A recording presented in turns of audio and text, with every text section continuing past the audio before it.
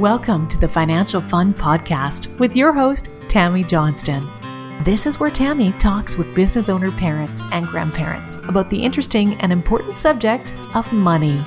We promise this to be an interesting and open discussion, as that's how we learn best. And now, here's your host, author of the Financial Foundations. Financial Foundations is a series of books to teach kids about money, goal setting, and living a balanced life. Find out more at financialfun.ca. Here's Tammy Johnston. First things first, I would like to thank all of my listeners that have subscribed and reviewed my podcast and invite you to subscribe and review if you haven't yet. I appreciate you helping us to get the word out and making financial literacy a safe and welcoming subject for kids and adults. Second, please check out my podcast website, financialfun.ca, where you will be able to access past shows, find out more about me and our guests, as well as purchase the beautifully illustrated Financial Foundations books that teach kids about money in a fun, healthy, and holistic way. Hello once again, and thank you for joining us for the Financial Fun Podcast. Today our guest is the lovely and dynamic Bonnie Earl. Thank you for joining us, Bonnie. Thank you. It's a pleasure. So, Bonnie, tell us about your business. What gets you excited and what are you passionate about? Well, it's my favorite topic, yes. And I think about women. And if you were to ask pretty much any woman on the planet about what it is that she wants for her children, she would say, I want my children to be happy and to thrive. And that's what I want for women. I want women to be happy, to thrive, to make themselves a priority, because when women make themselves a priority and put themselves first, then it benefits everyone else. And so that's my passion. That's my joy. And what is your family situation, Bonnie? I have two adult daughters, 36 and 33. I have two adorable grandchildren, a grandson 9 and a granddaughter 7. Yes. So you've had the opportunity of teaching your own kids and then seeing how your kids are teaching your grandchildren now.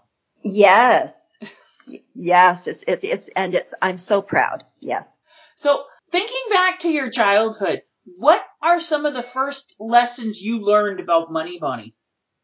Yes. It's really interesting in that growing up, I was taught that money doesn't grow on trees, that you need to save, you need to work hard, and that you should not be frivolous with your money. And it wasn't until I became an adult that I realized where that came from. And both my parents had grown up during the Depression years. And so it then made sense why there was that mindset of caution and scarcity and not being frivolous.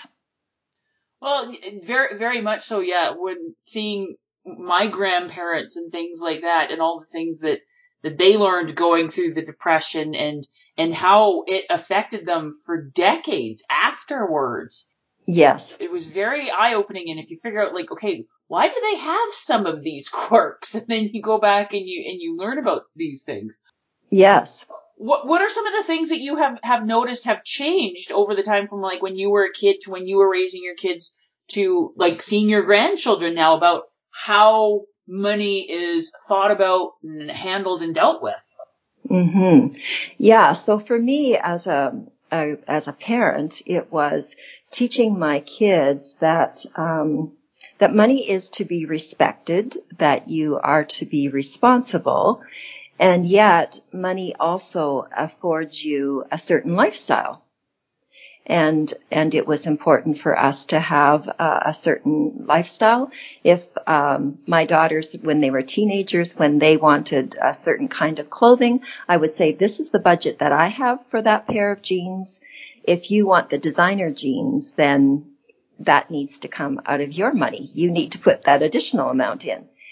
But I think it was about the respect, the responsibility. It was about the lifestyle. It was also about contribution, that it's important to give back, and that there's a piece in it too around legacy, that money allows us to leave a legacy. And it's really cute. So I see with my grandkids, for instance, that they each have little piggy banks. And they're divided into sections. There's one section that is for spending. There's one for saving. And there's one for giving.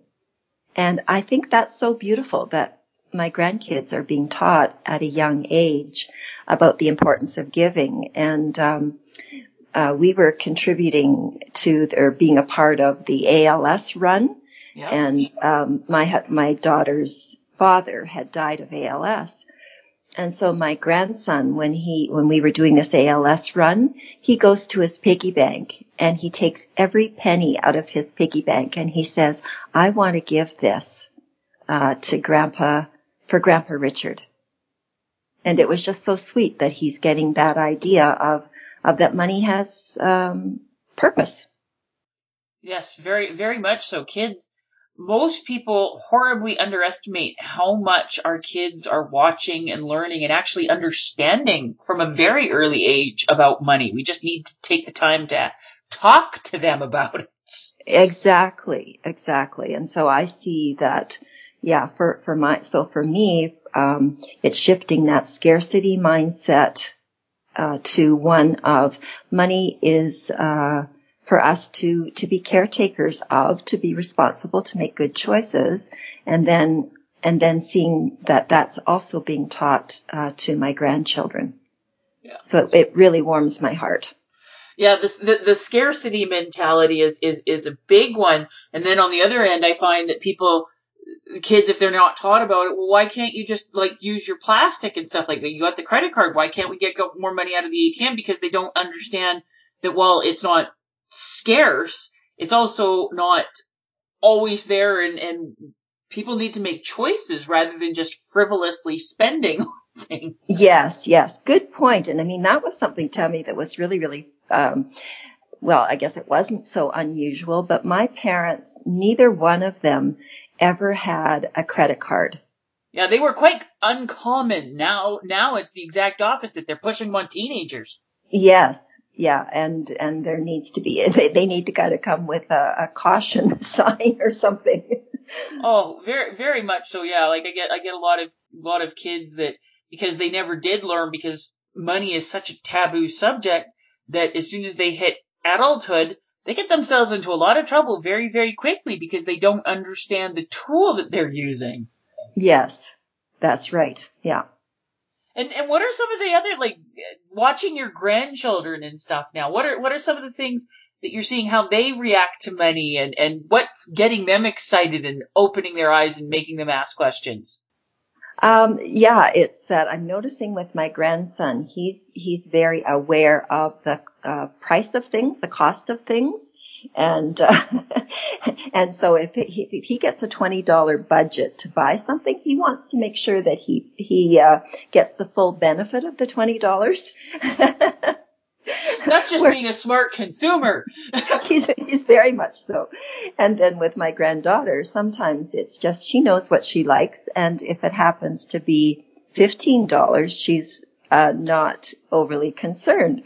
Although it's really cute because at Christmas I had bought her a gift, and I could tell that it wasn't 100% exactly what she wanted. And so I said to her, well, after Christmas we can go and we can exchange it. You can find what it is that you really like. And so that's great. We go to the store to exchange it, and she finds exactly what she likes, and it's $15 less than the original one, right? And so I said to her, and so honey, there's $15 difference. And she says, do I get that $15 now? Which is so precious, right? And I said, yes, you do, honey. And then I said, what do you think you might do with that? And it was, I think I might save it. Oh my goodness, a girl after my own heart. I know. And I thought, isn't that beautiful? That we don't just immediately have to spend it on something. No, we don't. And like I said, if you're saving and there's something that you really have your eye on, one of my proudest moments is when my daughter bought her own Nintendo DS 3DS because she really, really wanted that. And she saved for it, and we took her to the store, and she dealt with the salesperson, and she wanted the one in the hot pink, but they were having a sale for the one that was turquoise. And you know what? For $20, I'll take the one in turquoise. That will go towards my game. Isn't that, yeah, that is very cool. Yeah. The things that they learn. And do you find that your granddaughter and your grandson have different ideas and personalities around money? Yes, I think so. Yes, I think that maybe my granddaughter is a little more thoughtful about how she spends her money. And yeah, it kind of comes and goes. They can sort of flip flop, but they both have very definite ideas about what it is that they like and how they want to spend their money. And so they're quite thoughtful. It isn't that they just are frivolous and just buy anything. They know what they want, and they are willing to wait for what they want. Oh, that's a huge thing. The willing to wait. Mm-hmm. Yes. What is it? The Harvard whatever it was, the marshmallow study with kids. Are you familiar with that one? No, I'm not. Well, some big university, I think it was Harvard or something like that. Anyways, they did a study, and they had a bunch of kindergarten kids, and what they did is they put them in a room, and they said, okay, there's this marshmallow, and you can have it right now, or I've got to leave the room, and I'll be back in a bit. If you can wait until I get back, I'll give you 2 marshmallows. And so they did this, and with a lot of kids. And then they studied them for years, and they found that the kids that were able to have the discipline to wait for the researcher to come back, and sometimes it was quick, sometimes it was a fair bit of time though. Yeah. If they could wait for the researcher to come back to have the second marshmallow, these kids were way more successful in business. They did better in school, all of these things, because they were able to have that self-discipline to get something better by being patient and waiting. Right. Yes. Wow. Yeah. That's really interesting, isn't it? Yeah, it is. So it's like, whenever I can see that a kid is, some naturally come with it, but a lot of it has to be learned, because we're all very impulsive. We want our rewards now, but if we can hold ourselves off and put in that work or let the interest grow or whatever, or wait for it to go on sale, it ends up being so much better. Yes. And I think I look at both of my daughters too, and they make good decisions. I look at my elder daughter and her husband, and they make good decisions, and it doesn't have to be going out and buying the brand new car. They will buy a vehicle that's a couple of years old, and I see them being very wise in their decision making, and it's just really wonderful to see as a parent. Yeah, seeing that they respect their time and their money, and they're not always rushing to keep up with the Joneses. Yes, exactly. Yeah. Mm-hmm. And money is such an interesting topic, because I think I read somewhere it's one of those things that people avoid talking about. So I'm not really sure what that is about, but that there's some avoidance around it. Oh, very, very much so, because there's a few different reasons that I have found over the years dealing with clients and stuff like this, and there's a lot of shame around it. Mm-hmm. And the simple fact, unfortunately, Canadians have the lowest rate of financial literacy in the westernized world. That means on the subject of money, we're dumber than Americans. And because we're not taught about it. That's not really complimentary. It's not. It's not. And people go, well, how is that possible? Because we're in such better position. Well, we're in a lot better financial position because we actually have a lot of laws in place that protect us, the things that the banks and the credit card companies and stuff can do legally to clients and customers down the States would blow your mind, where we have protections up here. So people going, oh, it's all nice and safe, so I don't have to be all that involved. Mm-hmm. Like, they might learn in math a little bit about counting money and stuff like that, but other than that, they don't really get anything at all until high school. Right. Don't even get me started on that. Like, that just drives me nuts, because the stuff that they're learning in high school barely scratches the surface and doesn't send them out into the world prepared in any way.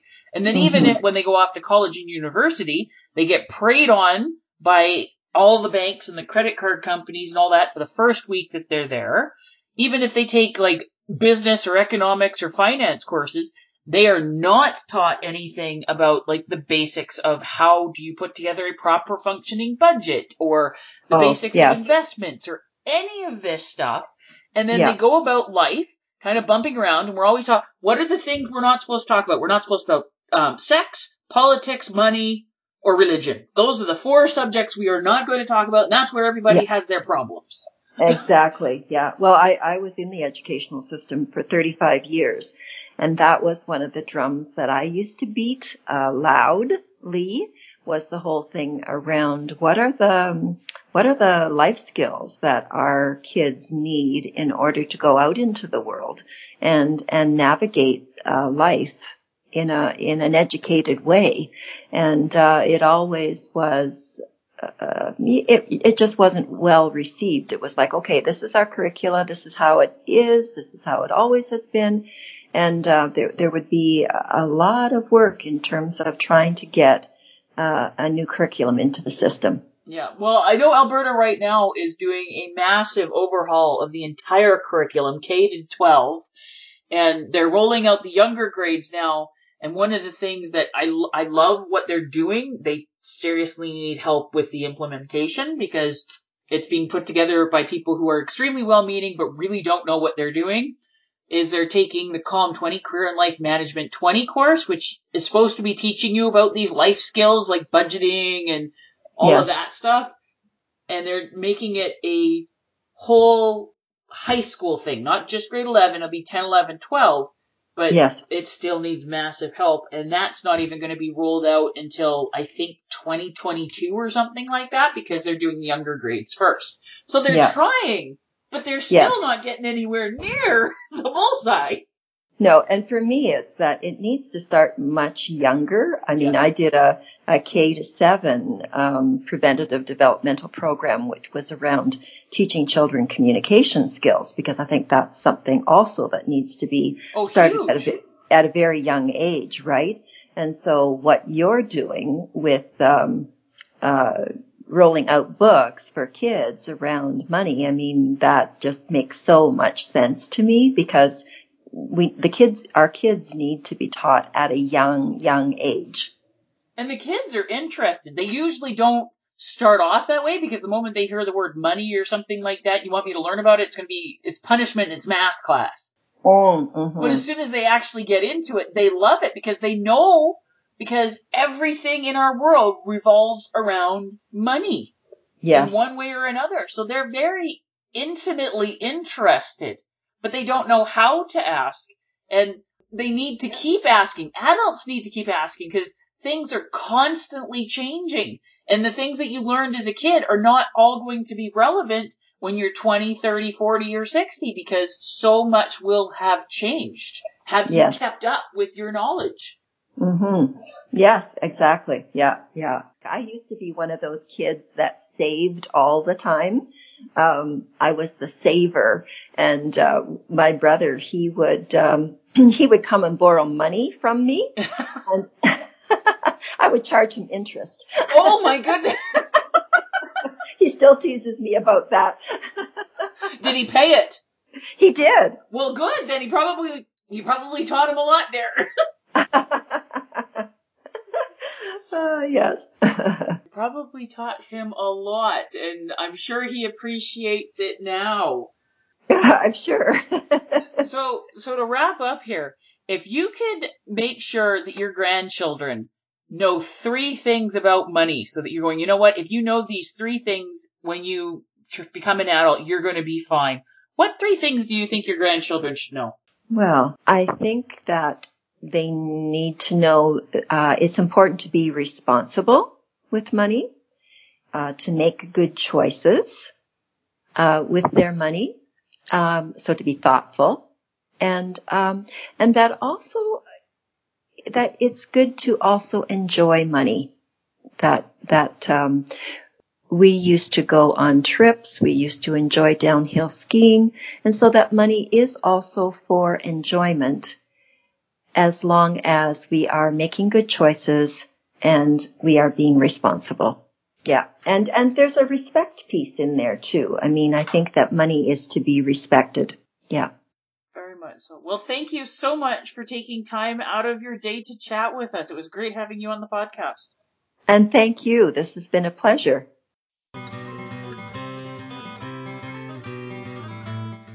Before we leave each other, I would ask all of you listening to please subscribe to and rate my podcast. A review would be most appreciated, and feedback is always welcome. Whether it be a comment, future topic suggestions, and or questions you or your kids would like to have answered in the Ask Tammy column on the financialfund.ca website.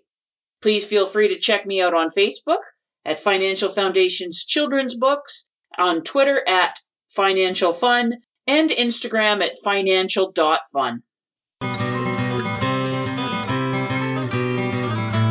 Thank you for joining us for this episode of the Financial Fun Podcast. Join Tammy Johnston again next week. For more information, please visit financialfun.ca.